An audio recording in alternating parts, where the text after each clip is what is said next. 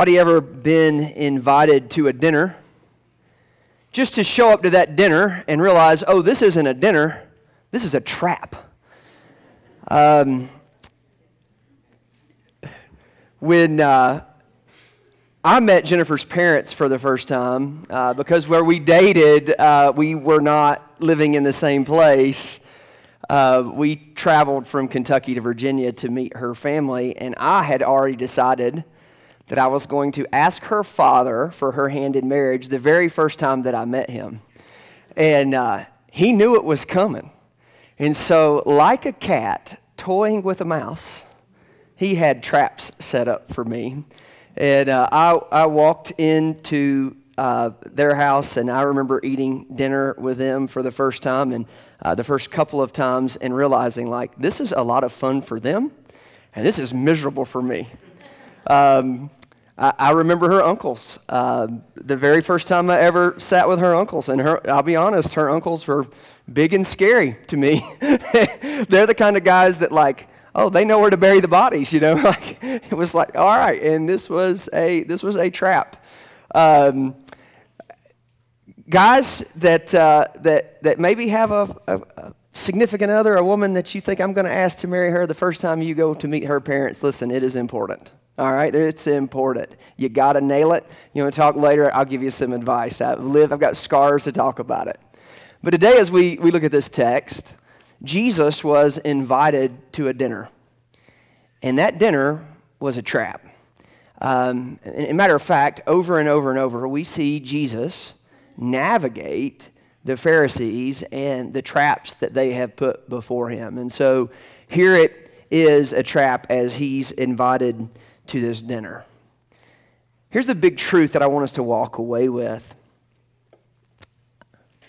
Blessed are those who are invited to the marriage supper of the Lamb. Friends, I want you to tell you something. You may be invited to a dinner in this life, and it may be a trap.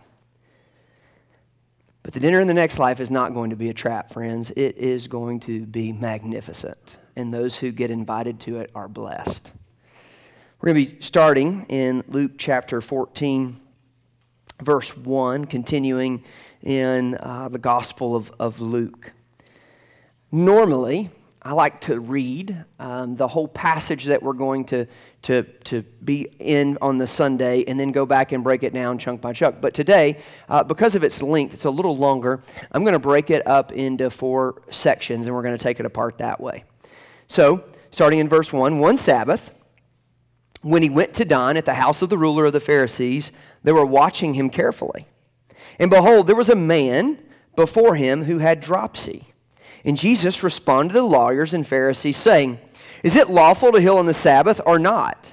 But they remained silent.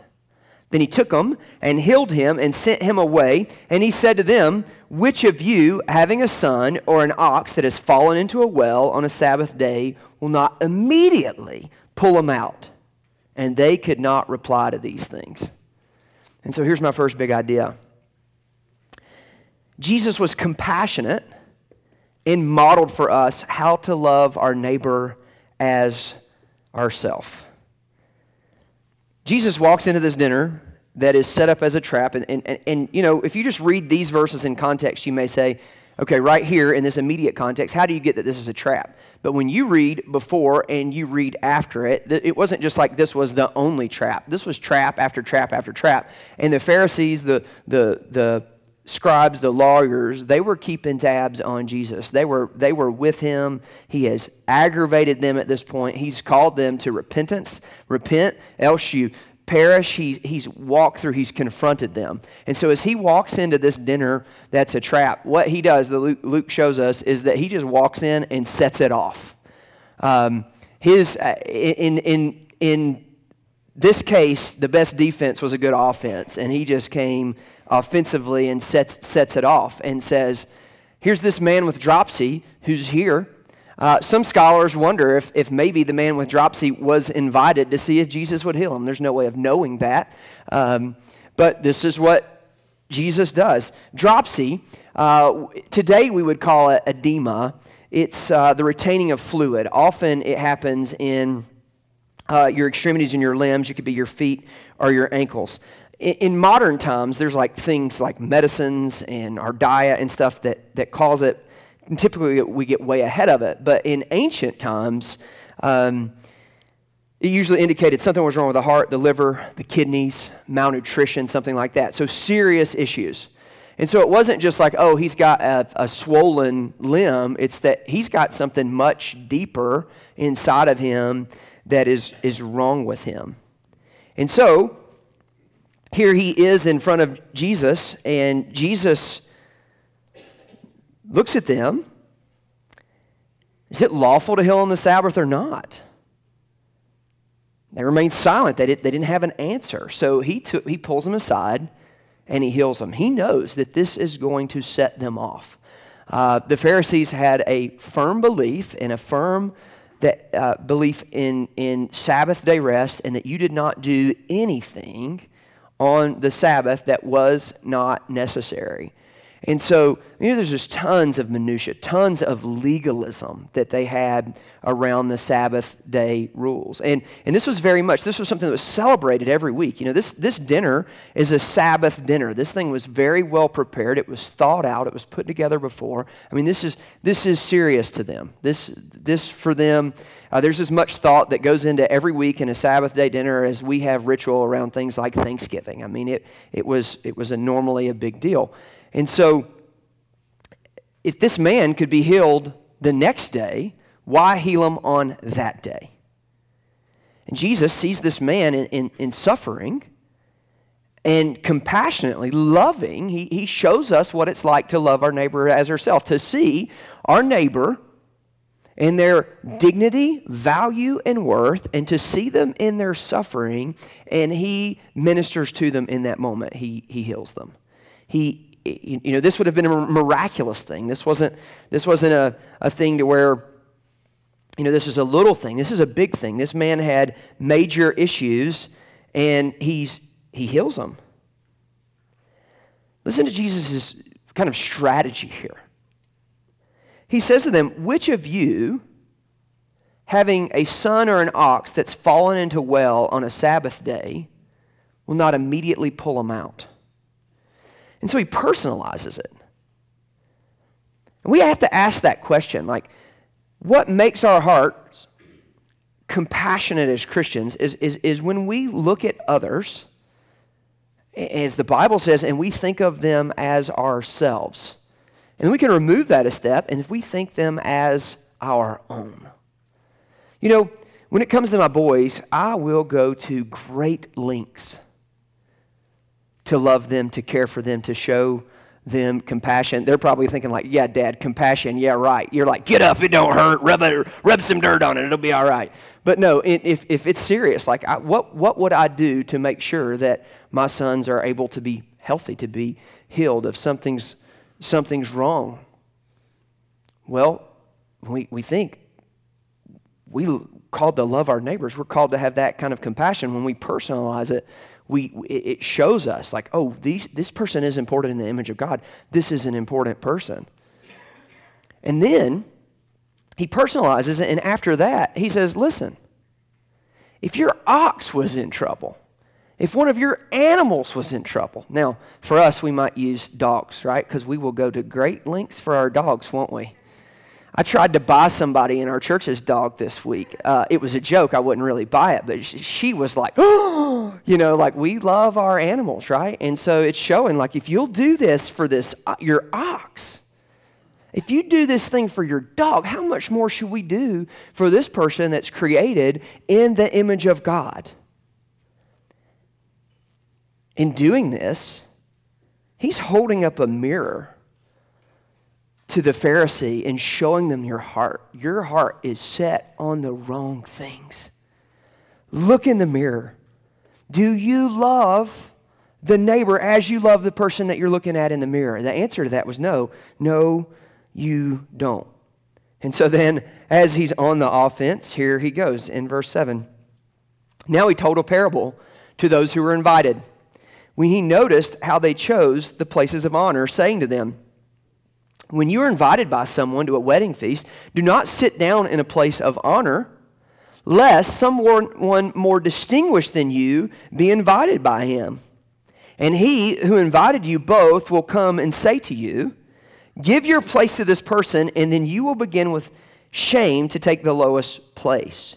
But when you are invited, go and sit in the lowest place, so that when your host comes, he may say to you, friend, move up higher. Then you will be honored in the presence of all who sit at the table with you. For everyone who exalts himself will be humbled, and he who humbles himself will be exalted. Here's my next big idea. God opposes the proud, but gives grace to the humble.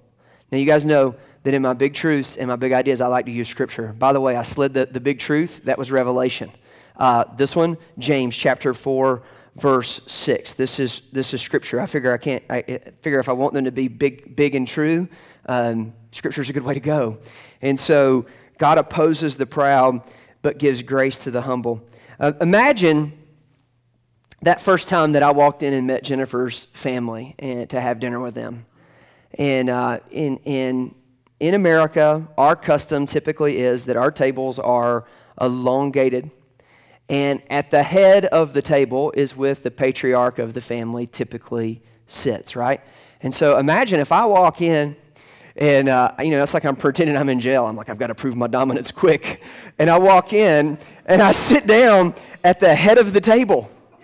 How well would that go over? Like, I'm just going to go I'm guessing, like I walk in, I weigh it, and I'm like, yeah, that's his spot. I'm going to go get his spot. That wouldn't go over well, would it? No, actually, this is what you have to do. Young guys, listen to me. You have to go in because, listen, you don't want to eat first. You don't want to seem like you're selfish, right? You want her to get her food. You want to get her a seat at the table, and then you've got to figure out which seat to sit beside her, and you're going to displace somebody in the family, so you've got to figure out who you want to make mad, all right? It's like, and you just got to read personalities, because sometimes making a sister mad can be bad, right? Making a brother mad, that can be bad. You just got to figure it all out, all right? You got to figure out who you got favor with. Listen, if you wait too long, you're going to end up at the kids' table. And being at the kids' table is embarrassing, right? There's this isn't going well either. So there's a lot of thought into this, all right? This is bigger than you think. And so imagine if you walk in and you sit at the head of the table. Here was the custom in the day. Maybe you've seen this before, but you've seen like a picture of the Last Supper or whatever. But there would be a table, and there would be these 3 benches around the table, and they would lay on them, and they would recline, and it was really, really kind of weird. But they had a custom of, okay, that spot is the 1 spot, that's the 2 spot, that's the 3 spot, all the way up to 9. There were like 9 places there where they would get, lots of people would eat the meal, but they would be away and behind the table. This is for the people of importance. And so it matters. So he's saying, you don't do this. This is where you ought to sit. You ought to sit in the lowly spot. Then you're invited up into the most important spot. For everyone who exalts himself will be humbled, and he who humbles himself will be exalted. Practically speaking, this is really good advice. Right here, just like this is like really good advice. I want you to understand something, though. He's doing far more than speaking practically here. He's speaking spiritually. Practically, Proverbs chapter 25, 6 and 7 lays out a similar principle. He was probably teaching this principle. Do not put yourself forward in the king's presence or stand in the place of the great, for it's better to be told, come up here, than to be lower in the presence of a noble. You know, practically we see about humility. Humility isn't trying to promote yourself and to sell yourself. It's not trying to advance yourself, to make yourself greater than you are. Humility isn't thinking lowly of yourself. Humility isn't going, man, I'm just the worst. I don't deserve to be at the table. I don't even deserve to be in the room. I'm a wretch. I'm horrible. I'm this. I'm that. Both of those things are pride. But what we see, and it's been classically taught about humility, is that humility isn't thinking less of yourself. It's thinking about yourself less. So practically speaking, I want you to understand, like where you sit at the table, Whether you go first at mealtime, when you go get in the car, shotgun. When two brothers are yelling shotgun and they're always fighting over it, hypothetically speaking, what does it say about their hearts, right? Does it think, oh, I want you to have the better? Or is it like, no, we're going to fight over things that don't matter? I'm going to get a fight on the front row. Whatever, my boys, they don't even do that. They really don't. They never say shotgun, and they have their place. You guys do well. I'm just kidding. No, I'm not just kidding about them doing well. They really do well. I'm just kidding about the other stuff. I remember in college, I went to college. I went to Bible college being the kid that always yelled shotgun and wanted the front seat. I remember this guy named Chris Bumbelow. Chris Bumbelow, he's a fun dude, a big dude, tall, not like big, but bigger than me. And anytime we would go somewhere, he would offer to get in the back seat, like the very back, right? Anytime we would get done eating, he was taking your trash. Anytime we would go somewhere, it was like we'd be walking into Burger King, and it was like he was making you like you're really the king here. Like you're really going to get a royal dinner. He didn't even work there, I don't think he'd ever worked fast food. It was just his kind of disposition was, I'm going to serve whoever's around me. And you didn't ever think of Chris like he's just trying to make himself righteous before us. He just like loved everybody. He just thought about everybody. His eyes were truly on everybody else and not on himself. And I was inspired by Chris.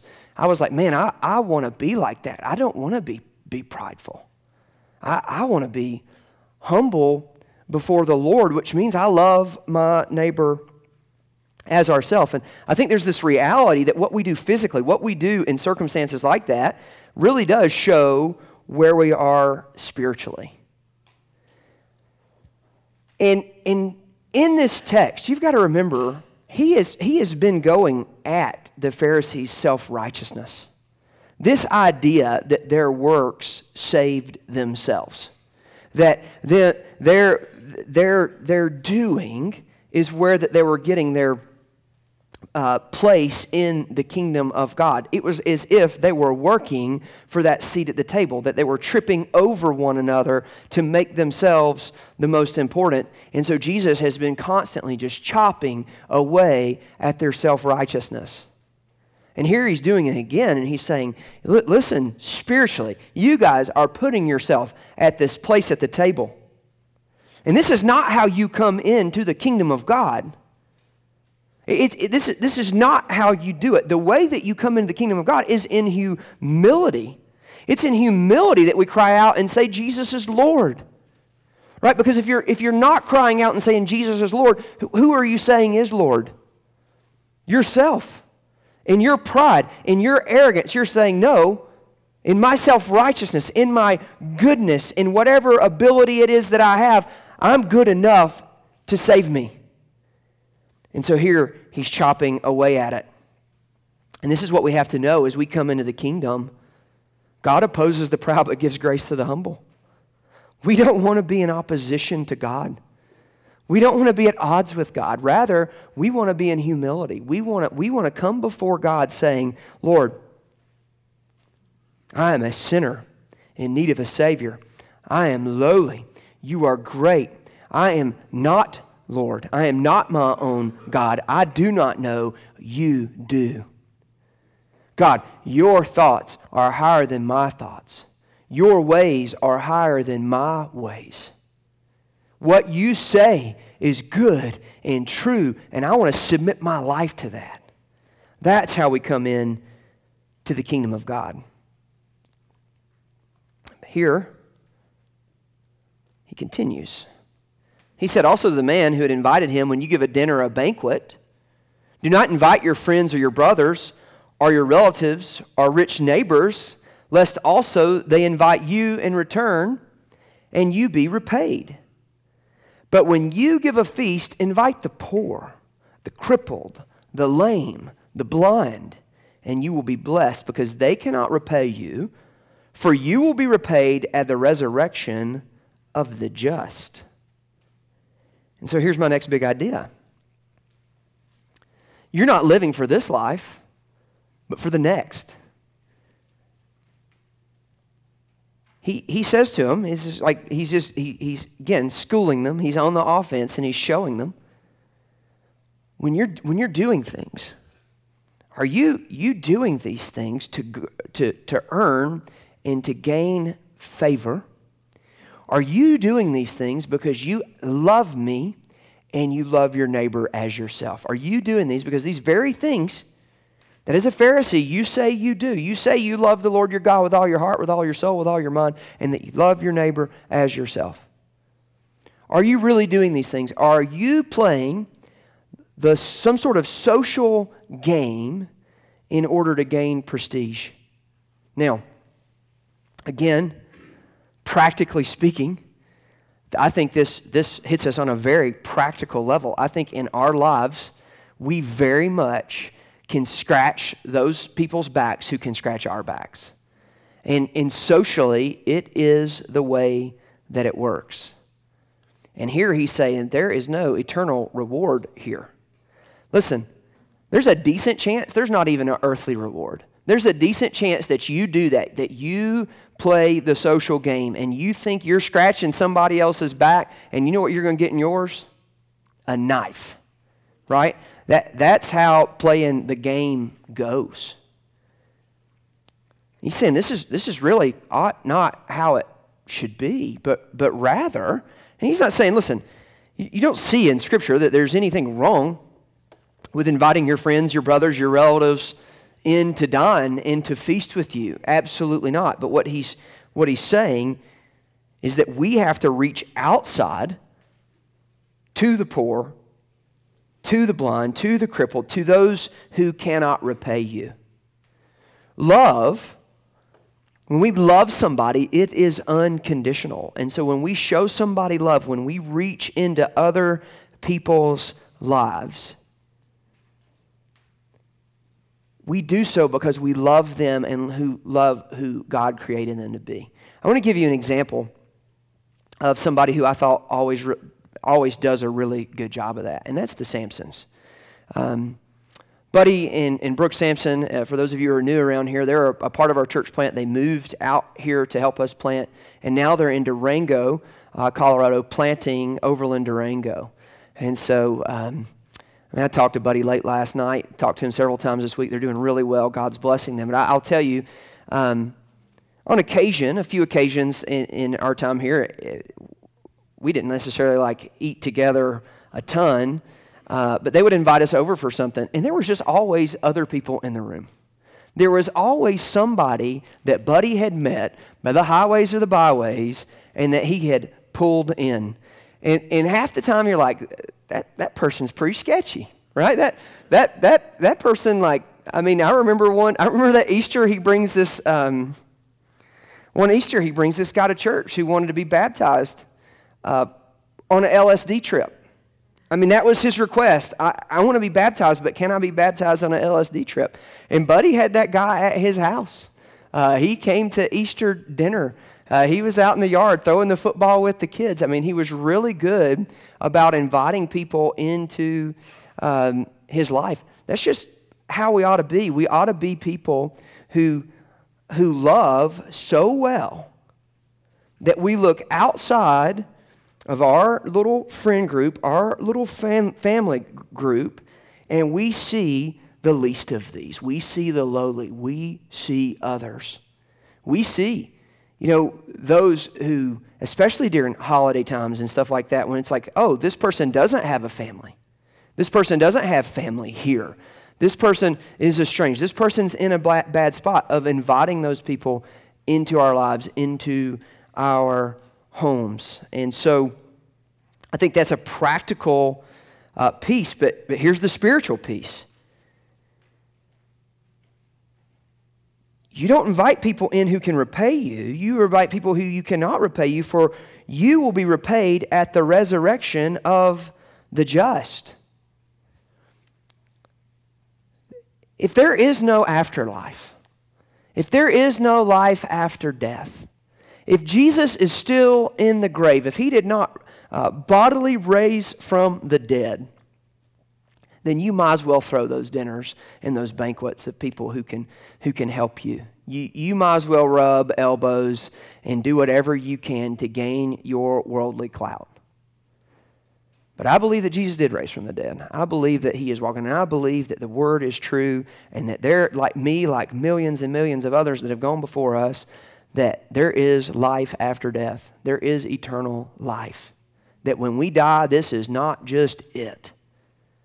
That the God of the universe created us that way, and we can be reconciled unto God through His Son Jesus. We can experience eternal life.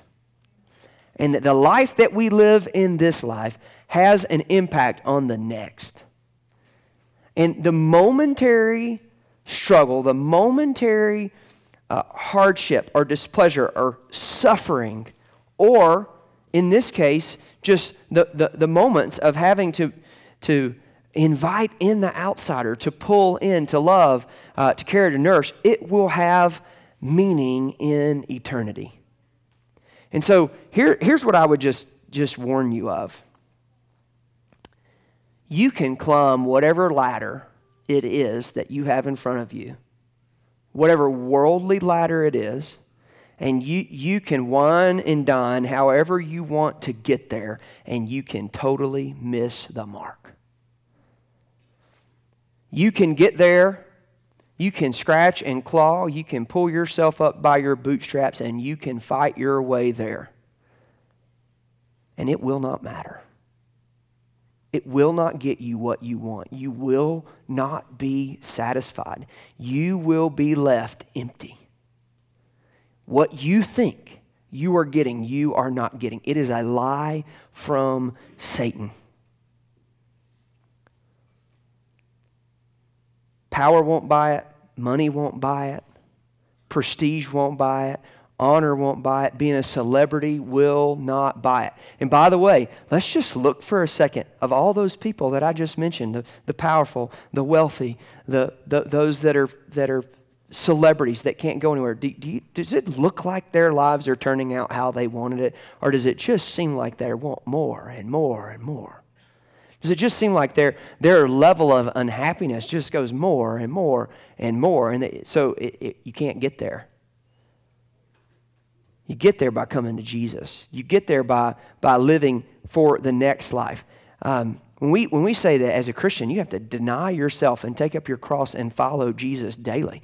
That's what it means. Like this life that I'm living today, there's going to be things that I deny myself of. There's going to be things that I run from, that I look at and go, everybody in the world is flocking to that thing, but that is the worst thing for me. I'm going to go over here and I'm going to follow Jesus. I'm going to take the humble, lowly way. And I'm telling you, like we talked about last week, the narrow way, it's the better way. You're not living for this life, but you're living for the next. When one of those who reclined at the table with him heard these things, he said to him, "Blessed is everyone who will eat bread in the kingdom of God." But he said to him, "A man once gave a great banquet and invited many. And at that time for the banquet, he sent his servant to say to those who had been invited, 'Come, for everything is now ready.' But they all alike began to make excuses. The first said to him, 'I have bought a field, and I must go out and see it. Please have me excused.' And another said, 'I bought 5 yoke of oxen, and I go to examine them. Please have me excused.' And another said, 'I've married a wife, and therefore I cannot come.' So the servant came and reported these things to his master. Then the master of the house became angry and said to his servant, 'Go out quickly to the streets and the lanes of the city and bring in the poor and the crippled and the blind and the lame.' And the servant said, 'Sir, what you commanded has been done, and still there is room.' And the master said to the servant, 'Go out to the highways and the hedges and compel people to come in, that my house may be filled. For I tell you, none of those men who were invited shall taste my banquet.'" Here's my next big idea. Your excuses for coming to Jesus will cost you a seat at the banquet table in heaven. Your excuses for not coming, it should say not, there's a not missing there. Your excuses for not coming to Jesus will cost you a seat at the banquet table in heaven. So here, you have somebody who actually doesn't have a great understanding of how they're going to come into the kingdom of God. This is a swing and a miss. Blessed is everyone who will eat bread in the kingdom of God. Simple enough statement, but Jesus in his correction showing him, yeah, not everybody's eating bread who you think's eating bread. Because he gives this example. A man once gave a great banquet, and he invited many. They wanted to RSVP. Did y'all know at RSVP you're supposed to even tell them if you're not coming? I didn't know that for a long time into adulthood. It's kind of embarrassing. But a lot of people expect to RSVP both ways. Oh yeah, I'll come, I'll be there. When you have that banquet, I'll be there. But it gets time for the banquet. First person says, I've bought a field and I must go out and see it. Please have me excused. Now, who buys a piece of property without first going and looking at it? My friend Derek. My friend Derek does that. I don't know why he does that, but he's done it multiple times since I've known him. But that's not normal, right? You don't buy a piece of property. Like what's normal is you go look at it. This is an excuse, right? This is an excuse. Another said, I bought 5 yoke of oxen and I need to go examine them. Who goes and buys a car without looking at it? All right, I did once, but I had somebody else look at it, right? And I trusted him. He looked at it, right? When you buy a car, you go look at it. You go check it out. And if you're smart, you open the hood, you drive it, you look under it, you do all sorts of stuff. Might not even be a bad idea to take it to somebody else to have them look at it. Take them to Fort Collins 4x4, have them do an inspection on it. It'll be worth your time and money, right? Who does it? It's an excuse. And another said, I've married a wife and therefore I cannot come. Now, who said that's true? Somebody said that's true.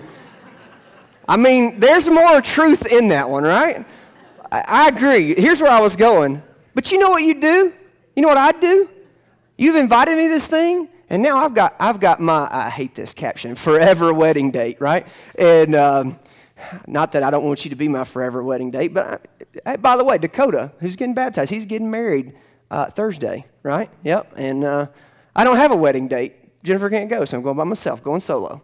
No, what would you do? You'd say, hey, I'm married. Can I bring my wife? Let me show her off to you. That's what you do. It's an excuse. And this is what Jesus is, I think he's showing, like these are very quickly showing that these are lame excuses. Why are they making lame excuses? Because they didn't want to go to the dinner. Practically speaking, haven't we all done that? Hasn't everybody in the room has been invited to something that they did not want to go to, so they bailed. Every one of us. But this has greater spiritual significance. Because again, he is saying to the Pharisees, he is calling them out. You think you're getting into the kingdom, but here's the call to the kingdom. You accepted the first invitation, the invitation of the Old Testament, of the patriarchs and the prophets. You accepted it. But the Messiah that they promised is coming is here. And you're declining his invitation. Remember what he said last week? I would have brought you in like a hen brings in her brood of chicks. I'd have hid you under my wings, but you denied me over and over and over. You wanted nothing to do with me. And so here they're giving their excuse. And listen, this might be somebody in the room. Today, you might be drugged here by a family member or a friend, or you just ended up here and you really want nothing to do with Jesus. That may be where you are. And listen, I get it. I understand it. Following Jesus isn't an easy thing. Jesus makes great demands of those who follow him. It's saying, those who follow me, it changes the way you live your life. It changes who you live your life for. But I want to tell you something, friend. It's worth it. There's no greater decision that you will ever make than letting go of the reins of your life, letting go of control of your life and saying, I'm going to live my life for Jesus. It's the greatest thing you will ever do. It's going to cost you something one way or another. One, you get this eternal reward. One, you get this relationship with Jesus. One, you get this presence of the Holy Spirit in your life and this wisdom and knowledge and the love of God and the love of His people and the love of His church. And the other way, you get this crippling work of self-righteousness, of self-approval, of trying to earn your way. And as you put those excuses forward to God, it will ultimately, if you do not repent, if you do not turn to God, it will cost you a seat at the banquet table in heaven. We read in Revelation, to open our time today, then I heard what seemed to be the voice of a great multitude, like the roar of many waters and like the sounds of the mighty peals of thunder, crying out, Hallelujah! For the Lord our God, the Almighty, reigns. Let us rejoice and exult and give Him the glory. For the marriage of the Lamb has come, and His bride has made herself ready. Oh, the marriage lamb is Jesus, and the bride is His church. It was granted her to clothe herself with fine linen, bright and pure, for the fine linen is the righteous deeds of the saints. And the angel said to me, write this, Blessed are those who are invited to the marriage supper of the Lamb. Listen, God is inviting you to the marriage supper. He is inviting you to the most important dinner. And this is not a trap. This is a gift. This is God's mercy. This is God's grace, His unmerited favor, His love lavished on us, that He sent His Son, Jesus Christ, to come and redeem those who would say yes, those who would believe the gospel and be saved. And so for some of you today, I'm inviting you, stop making excuses and say, yes, Lord. Confess with your mouth that Jesus is Lord and believe in your heart that God raised His Son from the dead, and you will be saved. But I've got one more big idea. And it's this. We must glorify God by proclaiming Jesus Christ across the street and across the world. You know, he's showing here God's chosen people, the Israelites, these people that He's fought for and He's loved, have rejected Him.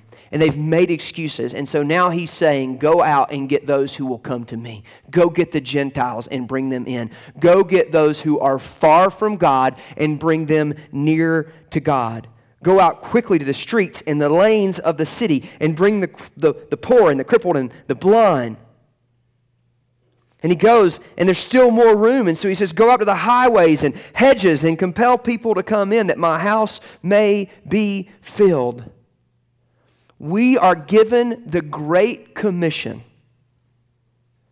to take the gospel to the nations, to the very ends of the earth, and make disciples so that God's house may be filled.